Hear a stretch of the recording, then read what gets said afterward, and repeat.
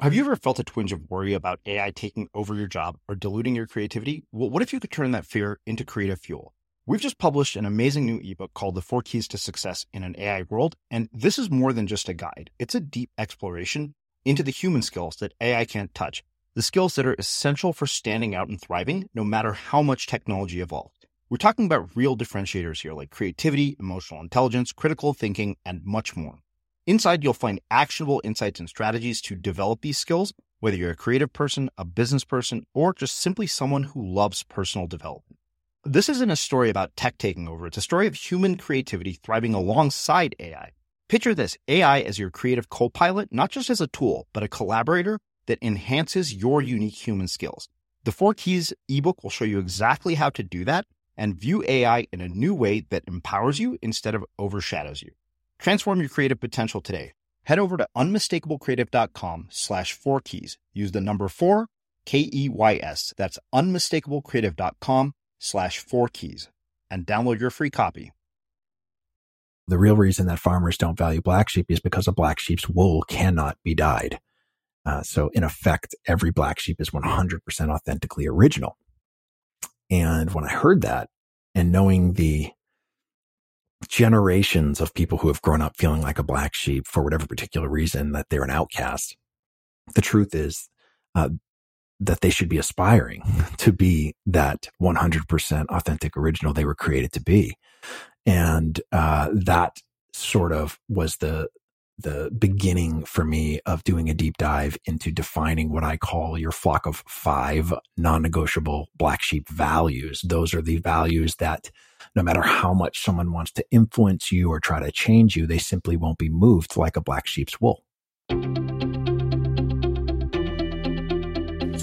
I'm Srini Rao, and this is the Unmistakable Creative Podcast, where you get a window into the stories and insights of the most innovative and creative minds who've started movements, built thriving businesses, written best-selling books, and created insanely interesting art.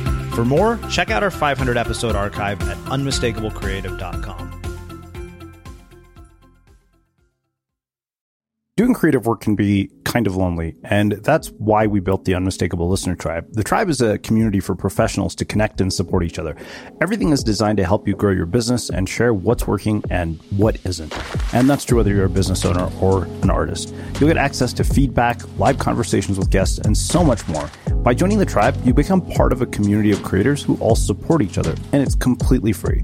Hopefully, I'll see you there. Visit unmistakablecreative.com/tribe to join. Again, that's unmistakablecreative.com/tribe. Brant, welcome to the Unmistakable Creative. Thanks so much for taking the time to join us. Thanks for having me, brother. Yeah, it is my pleasure to have you here. I was introduced to you by way of our former guest, Jeffrey Shaw. And when he told me that you had a book called Black Sheep that made it seem like it was a very good thing to be a black sheep, I thought, yep, this guy is speaking my language. I definitely want to have him as a guest in the show. But before we get into all of that, I want to start by asking you, what is one of the most important things that you learned from one or both of your parents that have influenced or shaped who you've become and what you've ended up doing with your life? You know, I grew up as an athlete, highly, highly competitive. And, you know, one of the things I think I really learned that is from my father that has served me very well. So this whole notion of it's not whether you win or lose. I can see that a little bit, but for me and for my father, it wasn't whether we win or lose. It was, do you want to win? And as long as you want to win, it doesn't matter if you win or not. But when you approach it, you have to approach it in that way. And that's sort of how I have approached everything in my career, both athletically, with music, and now here with books and speaking is, you know, I want to win no matter what it is that I'm doing. Whether or not I do, that's something different. But I always approach it with the mindset of, not only do I want to win, I want to crush. And that's sort of how it's been. So I have to ask you, where has that been a detriment and where has that been a success? Because I think often when we want to win, when we want to get ahead, one of the things that happens is an attachment to an outcome. And I think, you know, pretty much as we know from damn near every spiritual text and every book we've ever read, you know, attachment to outcomes often can be detrimental to our ability to actually achieve an outcome. Yeah. Yeah, well, that was part of the big learn in writing this book is that the hardest piece for me to swallow being a control freak was that we don't control outcomes, period. The best you can hope for is the deliberate intention that goes into making a decision. But unless you're a wizard or possess some sort of a power that I am unaware of, you cannot control outcomes. And so for me, it really helped in understanding that the best case scenario for me was honoring the things that mattered most to me and detaching completely from an outcome that was out of my control. Yeah. Well, before we go deeper into that, I want to go back to you being an athlete. What sport did you play, and what are the lessons from being an athlete that you have applied to your life going forward? Because I think that when I look back at sort of high school and junior high, being sort of the shittiest player on my 7th grade basketball team, being an athlete was not for me, I thought. But I also feel like I missed out on some invaluable lessons that come from playing team sports. I grew up playing in an era where we played the sport of the season, right? And so it wasn't like it is today. Today, they sort of forced you into one particular sport and they want you to just focus all your energy on that. I played soccer and football in the fall. I played baseball in the spring. In the winter, I played either basketball or ran track. So I was constantly sort of playing whatever the sport of the season was. And I feel like that's a much better approach. It not only allows you to be a more well-rounded athlete and expose you to different aspects of team sports, but it also physically allows your body to mature in a more well-rounded, holistic way, as opposed to doing, if I only focused on baseball, it's why we see kids coming out of high school having Tommy John surgery, because they've only done one thing for the last 4 or 5 years of their life, and they've actually hurt themselves in the process by too much repetitive motion. And so this idea that you're able to use different muscles using different sports is something that I think is lost on this generation. Mm-hmm. I mean, what about in terms of sort of social skills, communication, relationship building? I mean, I'd imagine playing on a team is an incredible bonding experience. And also, were you one of these people that was sort of destined to go pro or be, a college athlete, or were you somebody who was just good? No, so I was all state in almost every sport that I played. So for me, it was not just about being good, it was about being the best. And if I didn't think I could be the best, then I didn't want to play that sport. And so, team sports, for me was fine, but my role on that team was what was most important to me, and leading that team was most important to me. So, while I didn't play an individual sport like tennis or golf or something like that, where it's sort of you against either the course or one particular opponent. For me, there was always a team to back you up. But I took my role on that team as serious as possible. And so, I was a college athlete. I was planning on playing professional baseball. I was sort of bred to play baseball. My dad is a very well-known pitching coach in New England, who has coached 2 Cy Young Award winners and multiple Hall of Famers. And just that was my plan. And then I got hurt. And when I got hurt, I had to pivot and everything changed. And so my sophomore year of college, I had gone to Florida Southern to play baseball after high school. I just sort of had to make that pivot to not being able to play any longer, or I would risk losing mobility of my arm. And so that was a tough time. I never had another plan. I didn't want to be an architect or, a doctor, or you name whatever it is that people are going to school for. I wanted to play ball. And so, it was a really difficult time of trying to discover what I thought the reason for me being on the planet actually was. Yeah. I wonder, is that sort of drive to win that seems almost inherent here, do you think that's a byproduct of the environment that you were raised in? I mean, having a dad that's a pitching coach, obviously genetics had to have played a role in that. But do you think that is something that people can develop in themselves? And what role do you think, background plays in all of that? Because I feel like too often we dismiss, Yeah. the role of genetics and background. We had Will Storr, we just aired this guy, he wrote a book called, Selfie, How We've Become So Self-Obsessed and what it's doing to us. And I was going back and listening to it. And he said, we don't like the idea of, the role that genetics and personality play. He said, but those things are incredibly important. Yeah. Yeah, I agree. And not only that, I think we have ruined a part of team culture where everybody gets a trophy. It makes me want to just vomit every time I think about it. Not everybody deserves a trophy for participating. And it sets such a horrible example moving forward, that you start to see it play itself out when they get into the workforce, because they think just showing up and doing their job every day deserves a raise. That's the minimum. That's just showing up and doing the work. That doesn't mean that it's worthy of more. And when you grow up in a culture of everybody gets a trophy, they have a very difficult time separating what they think they deserve from what's truly earned. And my kids growing up, they knew it. There was no trophies being handed out unless they won. And it helps you want to win. If you just got a trophy because you participated, why would you ever want to win?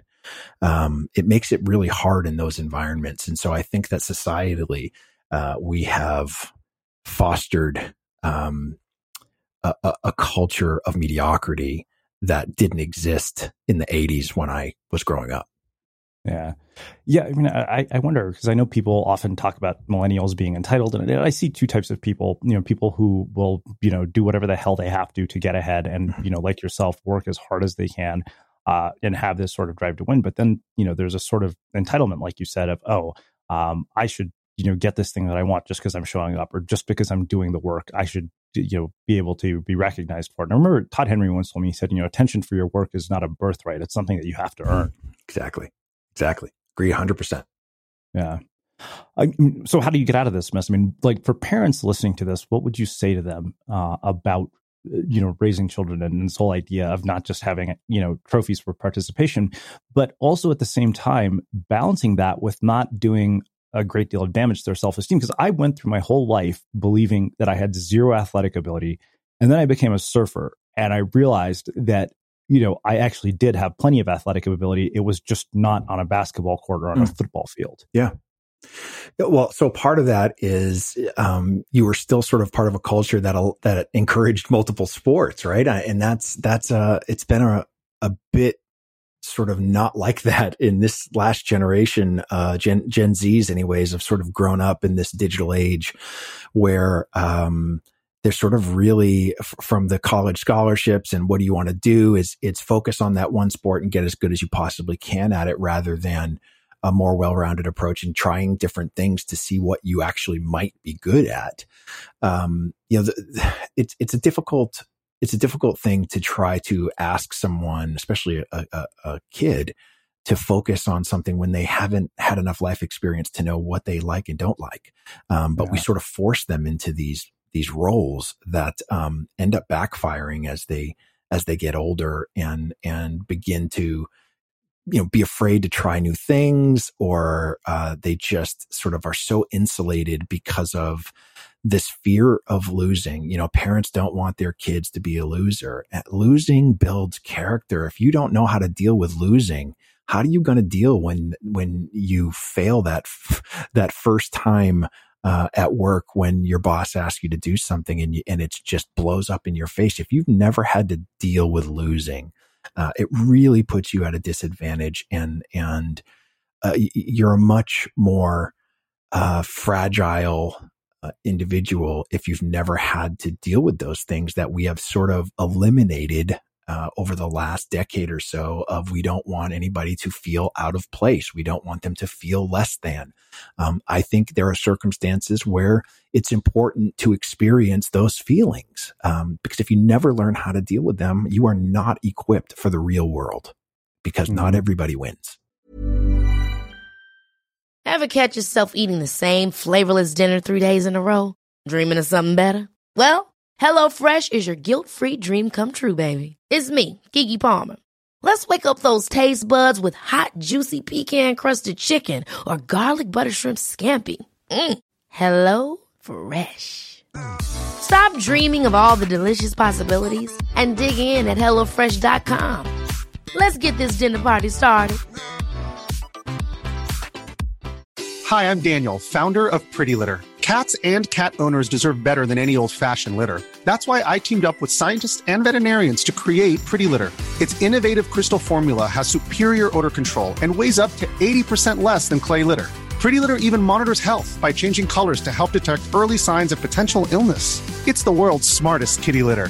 Go to prettylitter.com and use code ACAST for 20% off your first order and a free cat toy. Terms and conditions apply. See site for details.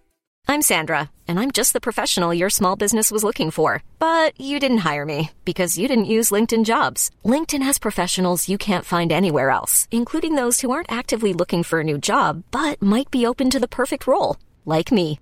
In a given month, over 70% of LinkedIn users don't visit other leading job sites. So if you're not looking on LinkedIn, you'll miss out on great candidates like Sandra. Start hiring professionals like a professional. Post your free job on linkedin.com/achieve today. Quality sleep is essential. That's why the Sleep Number Smart Bed is designed for your ever-evolving sleep needs. Need a bed that's firmer or softer on either side? Helps you sleep at a comfortable temperature? Sleep Number Smart Beds let you individualize your comfort, so you sleep better together. J.D. Power ranks Sleep Number number 1 in customer satisfaction with mattresses purchased in-store. And now, save 50% on the Sleep Number Limited Edition Smart Bed for a limited time. For J.D. Power 2023 award information, visit jdpower.com/awards. Only at a Sleep Number store or sleepnumber.com. Hey, it's Ryan Reynolds, and I'm here with Keith, co-star of my upcoming film, If, only in theaters May 17th. Do you want to tell people the big news?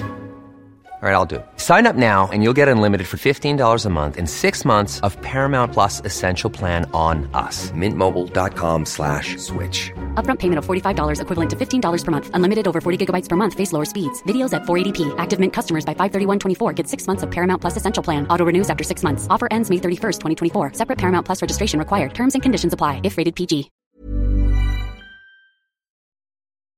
As creators, we're always on the move. Whether it's a live podcast event, a pop-up shop, or a workshop, we're constantly interacting with community, and that's where Tap to Pay on iPhone and Stripe comes in.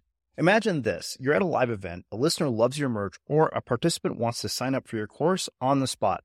With Tap to Pay on iPhone and Stripe, you can accept their payments right there and then, right from your iPhone, so there's no extra hardware or no delays. Total game changer. It's not just for creators. Any business owner can do this. It's about making transactions smoother and much more personal, growing your business in your way. We've been using Stripe for our products and courses for a long time, and now with Tap to Pay on iPhone, you can take your business to the next level too. So visit stripe.com/tapiphone to learn more. Remember, folks, with Tap to Pay on iPhone and Stripe, your business is always at your fingertips. Yeah, absolutely. So one other question about sort of, this period in which you get injured. And this is something I've asked a lot of pro athletes or, people who are destined to be pro athletes. Mm-hmm. How do you recover a sense of identity when you have been on a path to go and do something for so long? Because I remember seeing this documentary about the NFL draft, and I think people go to some sort of training camp in Florida and they go to the combine. And one of the guys on it was, I think, the best quarterback in the state. He'd, taken his team in college to a national championship, and then he doesn't make it to the NFL. And so suddenly it's like the sort of rug has been pulled out from under you because your whole life sort of vanishes before your eyes. Mm. Yeah. Well, listen, it took me 20, almost 20 years to figure it out, right? Because when your identity is wrapped up in what you do and not who you are, all the problems really start to happen. And so I never had those difficult conversations with myself to define who I truly was. What are the things that were my non-negotiables, until I was 47 years old.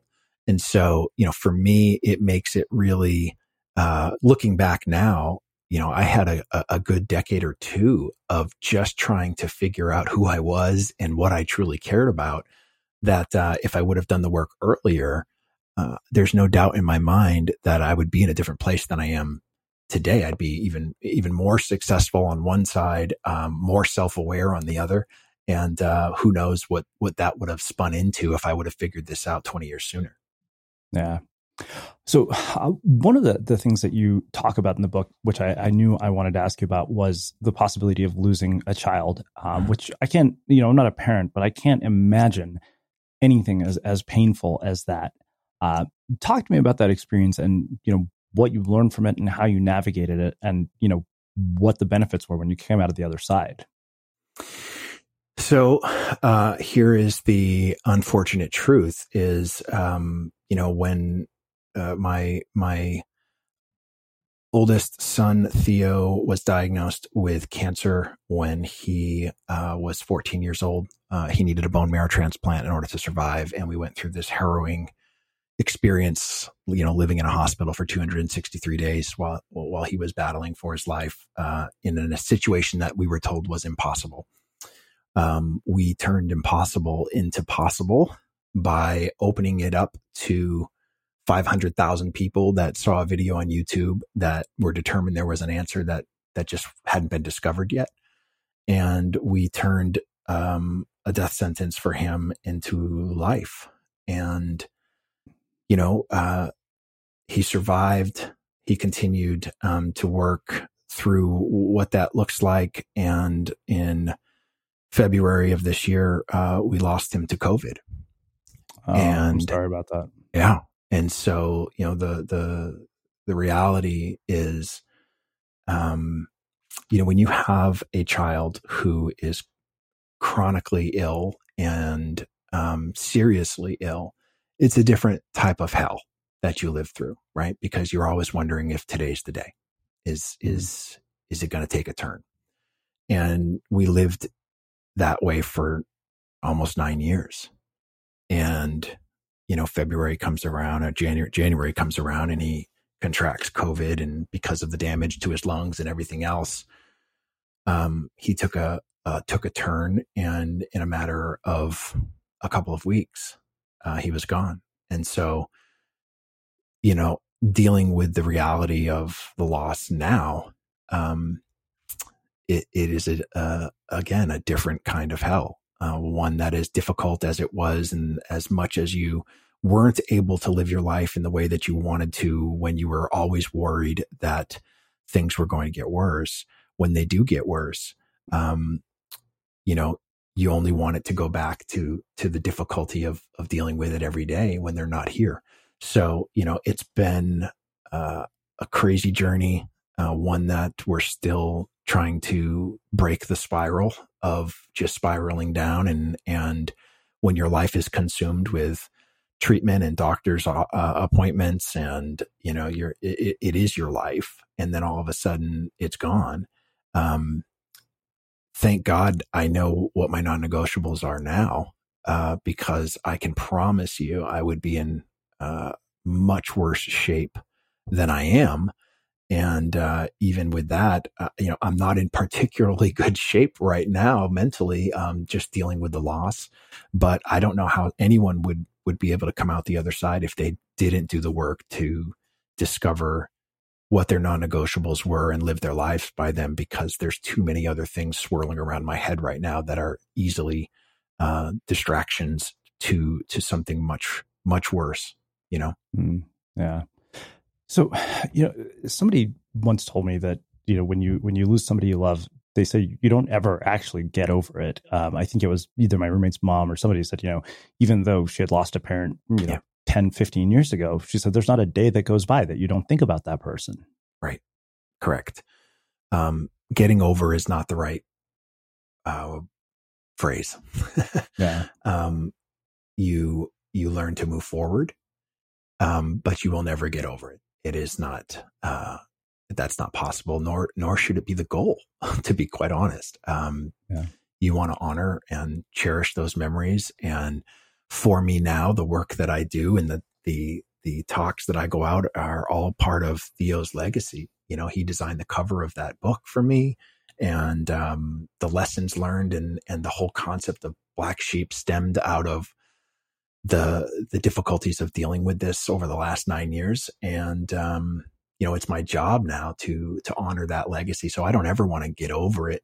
I just want to be able to cope with it as I think the best case scenario that anybody could really ask for. So this is something I've asked people in one form or another. I mean, and I know this is super fresh, so feel free to not answer the question. But sure. I wonder, with something as tragic as losing a child, what decisions come out in terms of how you're going to live your life going forward as a byproduct? Because I think we've had people who faced near death experiences, and I can't help but think of this essay that was there's an author, Tim Kreider, who wrote this collection of essays, and he talks about how he gets stabbed in the neck, and he says you think that you're going to start making all these decisions and change the way that you live your life when you have this sort of tragic experience. And then, a year or two later, you go back to sort of normal. But I wonder for you, what decisions you've made about your life going forward as a byproduct of losing your son. So I think I have a couple of thoughts on that. One is that in my experience of coaching people, dealing with thousands of different people, helping them discover their values, I would venture to guess, without exaggerating, that 99% of everyone on the planet is winging it. They don't take the time to discover truly what their non-negotiable values are, prove that they're real, and program them into their day to honor them with deliberate intention on a daily basis. The difference of what happens when you go through something like this is you have a choice to make. Are you going to allow the emotions to drive the bus, allow the hurt and all of the things that you're feeling to take you off course and continue to wing it in your life, and hopefully you get through this in a way that is manageable? Or do you begin to act with deliberate intention? Do you begin to speak these things into existence on a daily basis, controlling when and where these values appear, so that you feel like you're living a life of fulfillment in the face of the greatest loss you'll ever experience? And so I think that's the biggest change, is that you've got to make a decision to live with deliberate intention. And if you don't, the chances of you falling off into the abyss of depression and being filled with PTSD and anxiety and all the other sorts of things that come along with a loss of this magnitude are almost insurmountable if you do not live your life with deliberate intention. Well, I mean, I think that makes a perfect segue to talking about the ideas in the book. And I wonder how you actually came up with the term black sheep to discuss this. Like, what prompted that? I was 47 years old before somebody sat me down and explained to me why farmers don't actually value black sheep like the rest of the flock. And when I heard the truth, it just sort of rattled me to my core in such a way that I felt like I had to tell everybody about it. And so the real reason that farmers don't value black sheep is because a black sheep's wool cannot be dyed.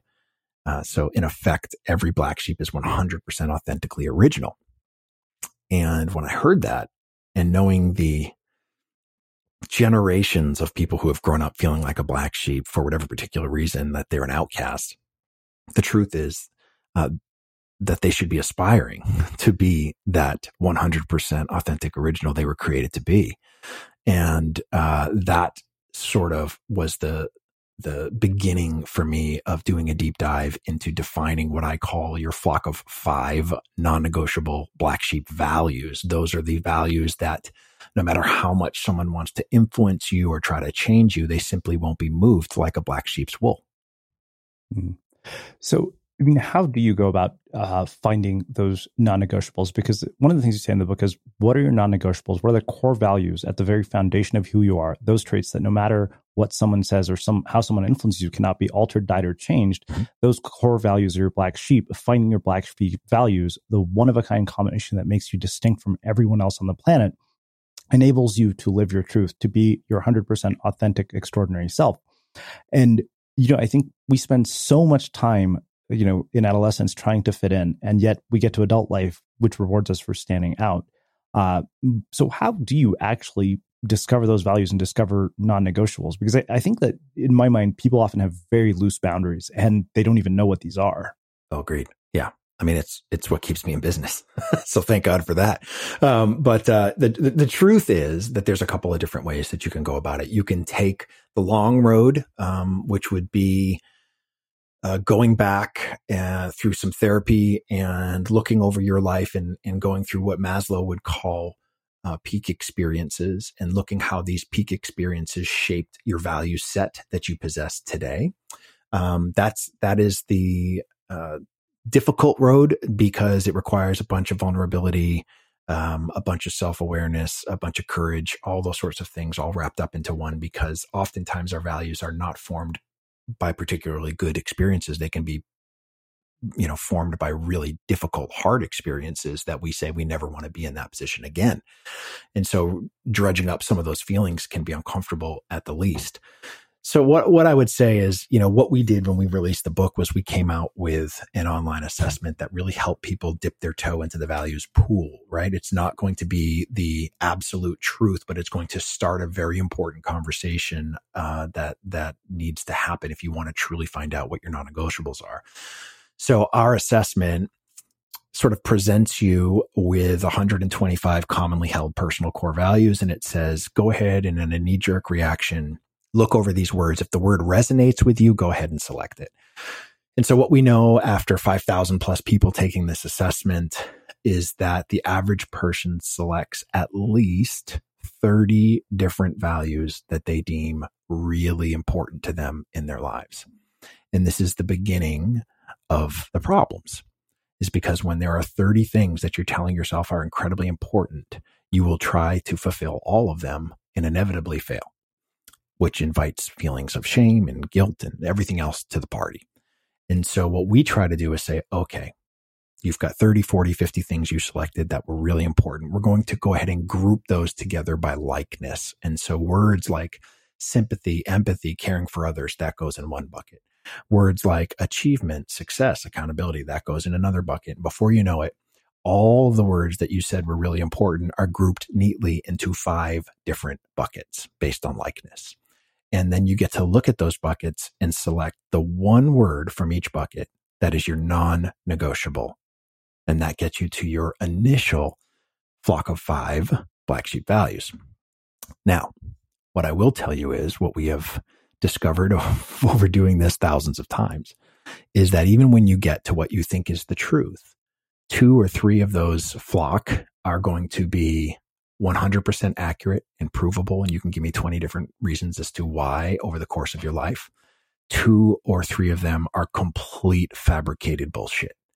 And it is for a variety of reasons. You may have grown up being forced to care for other people's sheep. So you either took care of siblings or an elderly grandparent or a parent or whatever that looks like. So you've been conditioned to actually care for other people's sheep. And it makes it really difficult for you to separate theirs from yours. And in other cases, you are projecting who you want to be or who somebody told you you should be, but they are indeed not your sheep. And so that's part of the proving stage that I have people go through, which takes several weeks to show that these things actually show up organically in your life on a daily basis. Ever catch yourself eating the same flavorless dinner 3 days in a row? Dreaming of something better? Well, HelloFresh is your guilt-free dream come true, baby. It's me, Keke Palmer. Let's wake up those taste buds with hot, juicy pecan-crusted chicken or garlic butter shrimp scampi. Hello Fresh. Stop dreaming of all the delicious possibilities and dig in at HelloFresh.com. Let's get this dinner party started. Hiring for your small business? If you're not looking for professionals on LinkedIn, you're looking in the wrong place. That's like looking for your car keys in a fish tank. LinkedIn helps you hire professionals you can't find anywhere else, even those who aren't actively searching for a new job but might be open to the perfect role. In a given month, over 70% of LinkedIn users don't even visit other leading job sites. So start looking in the right place. With LinkedIn, you can hire professionals like a professional. Post your free job on linkedin.com/achieve today. Quality sleep is essential. That's why the Sleep Number Smart Bed is designed for your ever-evolving sleep needs. Need a bed that's firmer or softer on either side? Helps you sleep at a comfortable temperature? Sleep Number Smart Beds let you individualize your comfort, so you sleep better together. J.D. Power ranks Sleep Number number 1 in customer satisfaction with mattresses purchased in-store. And now, save 50% on the Sleep Number Limited Edition Smart Bed for a limited time. For J.D. Power 2023 award information, visit jdpower.com/awards. Only at a Sleep Number store or sleepnumber.com. Life is full of what-ifs. Some awesome, like what if AI could fold your laundry? And some, well, less awesome, like what if you have unexpected medical costs? United Healthcare can help get you covered with Health Protector Guard fixed indemnity insurance plans. They supplement your primary plan to help you manage out-of-pocket costs. No deductibles, no enrollment periods, and especially no more what-ifs. Visit uh1.com to find the Health Protector Guard plan for you. There's never been a faster or easier way to start your weight loss journey than with PlushCare. PlushCare accepts most insurance plans and gives you online access to board-certified physicians who can prescribe FDA-approved weight loss medications like Wegovy and Zepbound for those who qualify. Take charge of your health and speak with a board-certified physician about a weight loss plan that's right for you. Get started today at plushcare.com/weight-loss. That's plushcare.com/weight-loss. plushcare.com/weight-loss. As creators, we're always on the move. Whether it's a live podcast event, a pop-up shop, or a workshop, we're constantly interacting with community, and that's where Tap to Pay on iPhone and Stripe comes in. Imagine this. You're at a live event, a listener loves your merch, or a participant wants to sign up for your course on the spot. With Tap to Pay on iPhone and Stripe, you can accept their payments right there and then, right from your iPhone, so there's no extra hardware or no delays. Total game changer. It's not just for creators. Any business owner can do this. It's about making transactions smoother and much more personal, growing your business in your way. We've been using Stripe for our products and courses for a long time, and now with Tap to Pay on iPhone, you can take your business to the next level too. So visit stripe.com/tapiphone to learn more. Remember, folks, with Tap to Pay on iPhone and Stripe, your business is always at your fingertips. Yeah. Well, I mean, I think that raises a question of sort of social programming, right? Because we're all socialized by the environments that we're brought up in. I mean, I was brought up in an environment in which we were taught that you go to school, you get good grades, you become a doctor, lawyer, engineer, because we're Indian. That's what Indian people do. Sure. Even if it's not what they want to do in so many cases. How do you actually get past such deeply embedded social programming? Well, it requires an incredible amount of vulnerability, and what I talk about in the book is a bone-crushingly honest conversation with yourself. We love to lie to ourselves because it's easier, and so that's why we choose to wing it. Because when we wing it, we can come up with excuses all day long.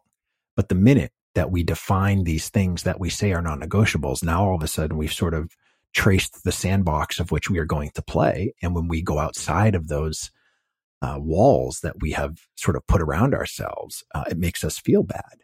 And so we either have to come to the realization that indeed one of the things you said was a non-negotiable, in fact, is not, or you are purposefully violating it for whatever particular reason. And we have to sort of take a look at why you would choose to do that. And so, it requires a deep investigation over the course of several weeks to see what's real and what's not. Oftentimes, people like to get too specific with their values. So they will tell me, look, community, family, and faith are 3 of my black sheep values. And I have to have a conversation with them. And what we find most of the time is that actually none of them are black sheep values. The black sheep value is connection. And they just gave me 3 incredibly powerful ways that they experience connection. But when you drill down too far, you actually hurt the ability to prove what you say is real.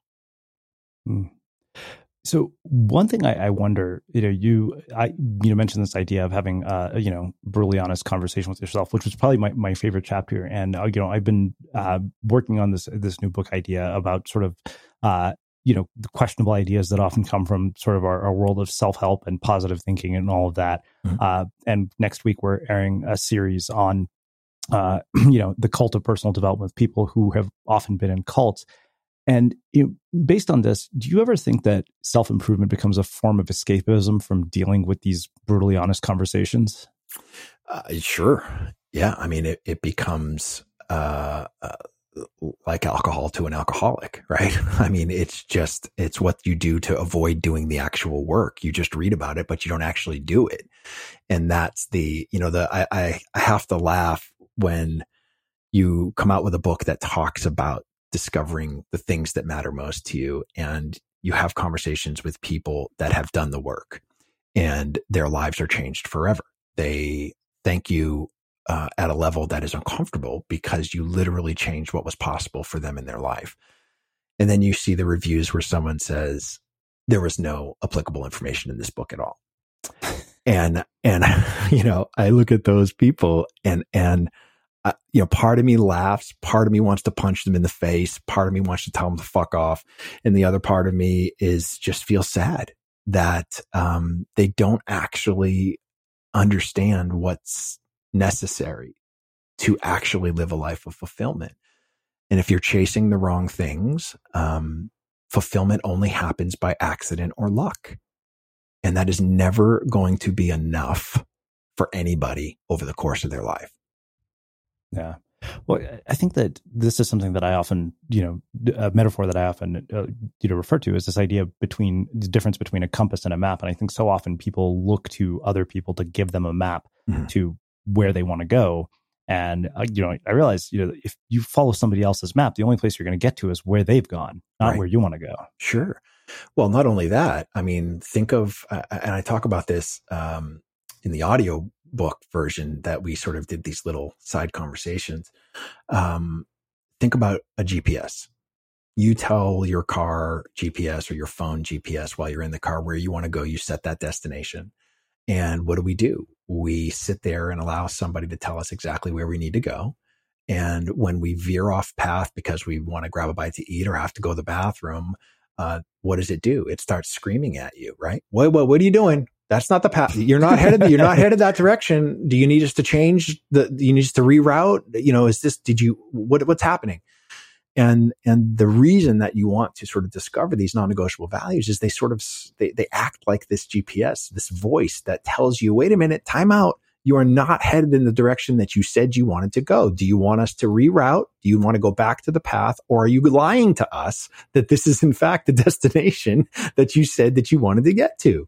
And so, in that way, we're used to being told how to go, where to go, every point from here to there. And that's the difference between deliberate intention and simply being intentional. Intentional is setting the destination in your GPS. Deliberate intention is knowing every single turn you're going to make to get there. Wow. Okay, so that actually makes a perfect segue to talking about this idea of why. And I love that you actually brought this up because it, for you to challenge sort of, popular notion of finding your why. To me, I love people who will challenge any authority figure on this. But you said you have to discover your what and then choose why. Those rarely change. They're like the roots of the tree. Your how is like the branches that grow in all directions. Your how always changes. Every new opportunity, in fact, every item on your daily agenda is a chance to fulfill your mission through the way that you act. And I think that goes so counter to what people think. Because I think, when people hear this idea of Simon Sinek's Find Your Why, again, it takes us back to that whole idea of some sort of pre-packaged, formula that will give you a roadmap to where you want to go. And I was very fortunate to have interviewed Simon Sinek and have him walk through my why with me. And he, came to the conclusion. He said, "You're obsessed with people who are good at insanely unusual things." And I remember thinking, "Thanks, Simon. What the fuck am I supposed to do with that?" And 10 years later, when I look back at the body of work I've built at Unmistakable Creative, every single thing I have done since that conversation is a reflection of those exact words. Yes.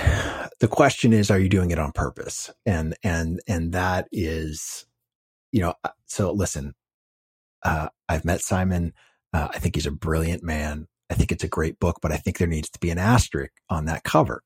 Start with why, asterisk, as long as your why is correct.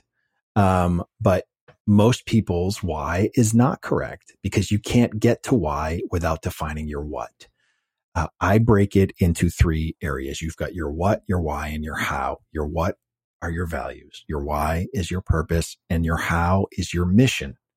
And people often confuse mission for values or mission for purpose. But in fact, it doesn't work that way. And so you can't actually start with why. You have to define your non-negotiables. And when you know what those are, so my flock, if you will, is creativity, hope, impact, empathy, family, authenticity. I have 6. I have an extra, right? And it's not unusual. So many of us have an extra. And so those 6 things are my flock. Every decision I make gets filtered through those things, but those are my non-negotiable values. My purpose is born out of those values. My purpose is to creatively impact others by authentically providing hope. And if it sounds familiar, it's because it's the activation of my black sheep values that become my purpose. They are in alignment with each other. If you start with why without defining your what are the odds that the values actually show up in the purpose statement you've chosen for your life? It's slim and none. And so you have to start with what to choose your why so that they are in alignment with each other. And then your how, that mission, changes every single day, right? People often say, well, as I got older, my purpose changed. No, it did not. Your mission changed. How you choose to honor those values changed, but your purpose and your values are static. If somebody says outside of a catastrophic event in your life, your values rarely change. By the time you're in your early 20s, they are pretty much etched in stone. And if that's the case, and you sit there and tell yourself that your values changed, what I would argue is that you never discovered the real value in the first place. You assumed that you knew what was real, but doing the work that I've done for years and 5,000 people, I know how much they lie to themselves, and I know how much what they think is real and what is actually real are never the same. And out of those 5,000 people, not once have I ever worked with anyone where the 5 they started with were the 5 they ended with. It doesn't work that way. We're not capable of having that sort of self-awareness without some work. And when life influences you, when family and friends influence you, when society influences you and tells you all these things that you should deem important to you in your life, how do you not allow that to affect your choice in one way, shape, or form? It's incredibly difficult. And so that's why we have to prove what's real and not just go upon what we think are the actual non-negotiables in our life. Wow. Well, let's talk about this idea of accountability. You said most of us buck against the idea of being accountable for our own successes and failures, but the reality is that you're held accountable to things all the time. At work, you have to meet deadlines, budgets, goals. Do you think these TPS reports are going to print themselves? Love the Office Space reference, by the way. It's kind of funny because I think people who are not old enough probably have no idea what the hell we're talking about. The stapler, they told me I could keep my stapler. Yeah. Yes. Yeah, it's amazing. I think that one thing that you learn, particularly as an author who is writing a book with a publisher, is that nobody else holds you accountable. You get a book deal and an editor says, okay, great, I'll see you in 6 months. And you're the one who shows up every single day to go and do this thing. Yeah. Why do you think people have such a hard time holding themselves accountable? I mean, their entire business is built around holding people accountable. One of our former guests, Peter Shallard, literally built a company that has thousands of customers to do one thing, hold them accountable. So literally this thought just came into my mind, and it's because I had a conversation with a friend recently over this. What I want to say is this. We often are forced to have accountability without authority. And that presents a very difficult predicament. We are expected to be accountable. We are not given authority to make decisions. And that happens a lot at work, right? You're held accountable, but you have no authority. And the higher you get, even when you think your authority grows, you find that in most cases, it's still the same scenario. And so accountability without authority becomes sort of your daily routine. And so when it comes to your own life, you have to sort of reprogram yourself to understand that you have accountability with total authority. It's your life. You are the one who makes the decisions, but we are so not used to that being the case that when you spend 8-10 hours a day at work with accountability with no authority, it just trickles into your personal life and causes all kinds of problems. Yeah. Well, I'm so glad you brought up, this idea of decisions, because you talked extensively about making decisions. But I think the thing that struck me most that you said about decisions is allowing your emotions to lead the decision-making process is like asking your drunk uncle to give the blessing at Thanksgiving dinner. Dangerous. Feelings change constantly and thus should not be the sole driver of decisions. When you let that happen, you're much more likely to make catastrophically bad decisions. And I think that this is something that so many of us learned the hard way. I recently had a change in my business, and, it was a big change. And my roommate said, "Are you upset?" And I said, "Dude, I have investors and other people that I'm held accountable. I don't have the luxury to wallow in my misery over this. I have to be objective about it." Yeah. But that's also something that I've learned with time. So talk to me about how we become less emotional and more objective in the process of making important decisions. Well, when you know what your actual non-negotiable values are, they serve as a litmus test, right? So you can ask yourself objectively, is what you're upset about right now a direct violation of one of these 5 things? If the answer is yes, then you know exactly what it's violating and how to proceed. If it is not one of those things, then you can just let it go. Not saying it's easy, but you can make that decision and choice to let it go. I am a very visual person, especially on the creative side. For me, I have to visualize things in order to really get it into context. And so in my brain, when it comes to decisions, there is a tug of war going on. On one side of the tug of war are my black sheep values, and on the other side of the tug of war are my feelings or emotions. And they are in this battle, right? And if you've ever had a true tug of war fight, in the middle they tie this ribbon, right? And you have to pull the ribbon over the line in order to win. And the thing that I really discovered through the research of the book is that if you're thinking through living a life that honors your values, you would think that you want your values to win that tug of war all the time. And what I discovered was that's actually not the case. Our feelings and emotions are monsters if you allow them to be. And they are incredibly powerful and can overwhelm your best intentions of honoring a value if you get yourself worked up enough. And so in reality, you don't want either side to win the tug of war. You want a healthy tension between the two. So you want to make sure that you are making decisions that are born out of these non-negotiable values. But at the same time, you're acknowledging how you feel about what's happening in that moment so that you're not ignoring it. When we ignore feelings, we piss them off and they get incredibly hard to control. When we acknowledge that this is how we're feeling, it allows us to sort of diffuse that situation a bit and allows us to keep the healthy tension between our values and our feelings or emotions. And when you do that, you find that you're able to stay in the present and make decisions where you need to make them, which is now, not in the future or in the past. Mm-hmm. Yeah. So one of the things that I wonder about is what causes people to compromise on their supposedly non-negotiable values, because I think all of us have done that at one time or another. And of course, we end up regretting it.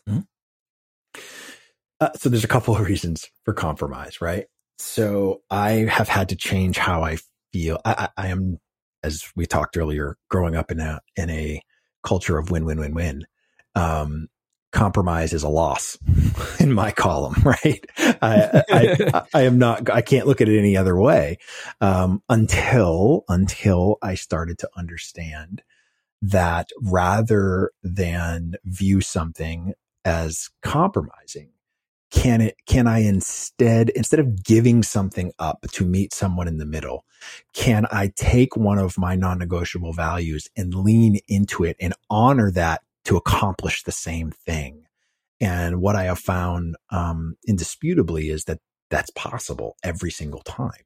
And so when that is the case, rather than feeling like I have to give something up, instead I actually lean in and feed my sheep in a very specific way that allows me to feel like, in fact, I maintained control and I honored this thing that matters most to me, that I'm telling myself that this is one of my non-negotiables. And by actually honoring it, I was able to meet somebody halfway. That changed my perspective and made me a much better coworker in different areas, a much better collaborator, no matter what I was doing. Was that instead of feeling like I had to give something up, I started leaning into feeding these sheep with deliberate intention. And it made me a far easier person to work with. So, as somebody who has this, insatiable drive to win, you might be the person who could give me an answer to this question, which I've asked and not quite gotten an answer that satisfied me. How does somebody who is so driven to achieve find a balance between fulfillment and ambition? Because I feel like we can have ambition without fulfillment. We can have, and if you have no ambition, you get complacency. Because I was writing about this yesterday, so it's fresh on my mind. Mm-hmm. But if you have ambition without fulfillment, no matter what you accomplish, you'll never be satisfied. Mm-hmm. Is that a bad thing? Well, I think that it can be if you constantly see your life as missing something that you don't have. Mm. So, a couple of things. One, I would say, going through this loss of our son, my wife and I have had a few conversations about where we're at, how we're feeling.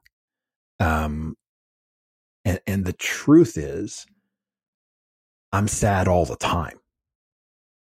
I'm not sad in spurts. I am sad all the time. And I just mask it, or I learn to cope, or I figure out another way to deal or distract myself.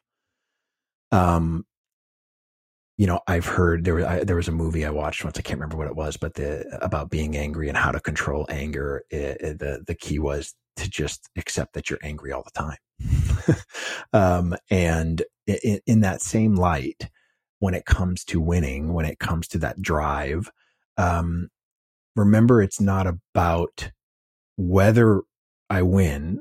It's about my desire to win. And by feeding these values in a very specific, deliberate way, I'm constantly blown away by what I think is possible. And so rather than focus on a result, which I used to do for decades, I did, right? I just want to achieve this level. I want to make this much money. I want to have this title. There was always a tangible end to my game. I stopped doing that. And my only goal is to honor these things that matter most to me to the greatest extent that I can. And if it's true, what I have discovered is that what I thought was possible is often just scratching the surface. And I actually was limiting myself without even knowing it. And so when it comes to this idea of fulfillment, the fulfillment comes from honoring the value, not from achieving anything. Wow. So I want to finish with two final questions. And I think you really brought it full circle beautifully here by talking about what you think is possible. I had this mentor, Greg, who has been a guest here multiple times, and I've referenced this conversation before, but he said that so often people focus exclusively on the possibility of achieving something and completely ignore the probability of their success at something. And as a result, they chase, sort of false horizons and unrealistic ambitions. And given your sort of background in sports, given your background with this book, what is your view on that? And do you think that's the case? Yeah, no, I can understand that. If we're looking too far, so one of the challenges I think, especially with creatives, is we have a tendency to look too far in the future. I've had to continually train myself to recalibrate, and remind myself the only place I can make decisions is in the present. And so if I start thinking out too far, I I find myself projecting what could happen, which hasn't actually happened. So I am allowing the decisions in my thought process to be dictated by a forecast. I'm not a soothsayer. I have no idea what is actually going to happen, but I find myself being distracted by trying to think out too far. So this idea of potential versus probability, I think the probability helps us remain in the present about what you're actually accomplishing right now, as opposed to being worried a little too much about what could be or how successful something could be. It just, for me, if you focus on the present, not only does it allow you to make decisions that will have an immediate impact on what it is you're doing, but it stops you from drifting to the past or the future, right? In the book, I talk about this quote from Lao Tzu that I use as sort of my emotional litmus test at any moment. And Lao Tzu had said, if you are anxious, you're living in the future. If you're depressed, you're living in the past. If you're at peace, you're living in the future, in the present. And so I use that to help me define what I am feeling. If I am very anxious about something, chances are I am forecasting out a predicted outcome that has not happened. If I am really upset or depressed about something, it's because I'm being overwhelmed by feelings of a decision that was already made or something that already happened that I can't change. And I have to pull myself from the past and keep myself from moving too far into the future if I want any hope of experiencing peace and fulfillment now. And so that to me is a constant battle. That is a question that I ask myself several times every day. Wow. Well, I have one final question for you, which is how we finish all of our interviews with the Unmistakable Creative. What do you think it is that makes somebody or something unmistakable? It's owning that original creation that you are. I am a huge proponent of unique contribution. And unique contribution is impossible if you don't know who you are. I've had this conversation with many creatives, whether they're photographers or writers or musicians or artists. I said this to a group of a couple thousand photographers. I said, if you don't know what your flock of 5 black sheep values are, you've never taken an original photo your entire life. You've only given me a reflection of what matters to someone else. And that is that lens that people need to understand. If you want to be unmistakable, you have to own these non-negotiables, because it's through those non-negotiables that you provide that unique contribution that only you can bring and no one else. Wow. I can see now why Jeffrey referred you as a guest. I love that guy. This has been Jeffrey's absolutely phenomenal. You have just been inspiring, thought-provoking, just beautiful. And I can't thank you enough for taking the time to join us and sharing your insights with our listeners. Where can people find out more about you, your book, and everything else that you're up to? Best place is everywhere on social media. It's just Brant Menswar, BrantMenswar.com, or at Brant Menswar at any of the social handles is where you'll find me. Amazing. And for everybody listening, we will wrap the show with that. Thank you for listening to this episode of the Unmistakable Creative Podcast. While you were listening, were there any moments you found fascinating, inspiring, instructive, maybe even heartwarming? Can you think of anyone, a friend or a family member who would appreciate this moment? If so, take a second and share today's episode with that one person, because good ideas and messages are meant to be shared.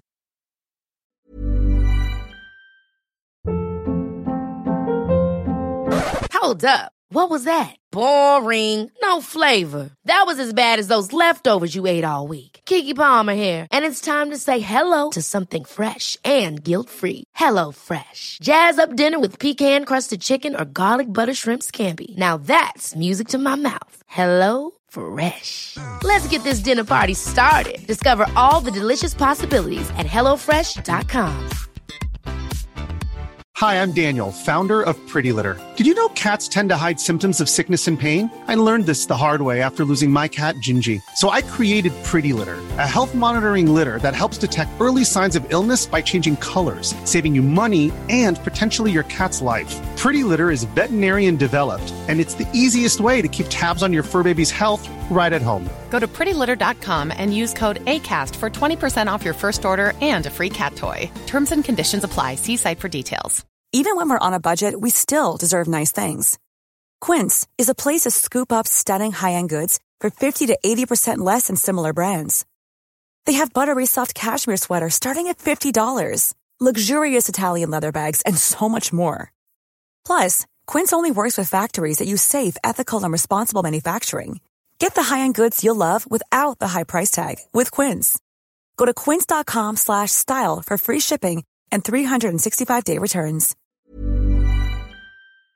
Have you ever felt a twinge of worry about AI taking over your job or diluting your creativity? Well, what if you could turn that fear into creative fuel? We've just published an amazing new ebook called The 4 Keys to Success in an AI World, and this is more than just a guide. It's a deep exploration into the human skills that AI can't touch, the skills that are essential for standing out and thriving, no matter how much technology evolves. We're talking about real differentiators here, like creativity, emotional intelligence, critical thinking, and much more. Inside, you'll find actionable insights and strategies to develop these skills, whether you're a creative person, a business person, or just simply someone who loves personal development. This isn't a story about tech taking over. It's a story of human creativity thriving alongside AI. Picture this, AI as your creative co-pilot, not just as a tool, but a collaborator that enhances your unique human skills. The 4 Keys ebook will show you exactly how to do that and view AI in a new way that empowers you instead of overshadows you. Transform your creative potential today. Head over to unmistakablecreative.com/4keys. Use the number 4, KEYS. That's unmistakablecreative.com/4keys and download your free copy.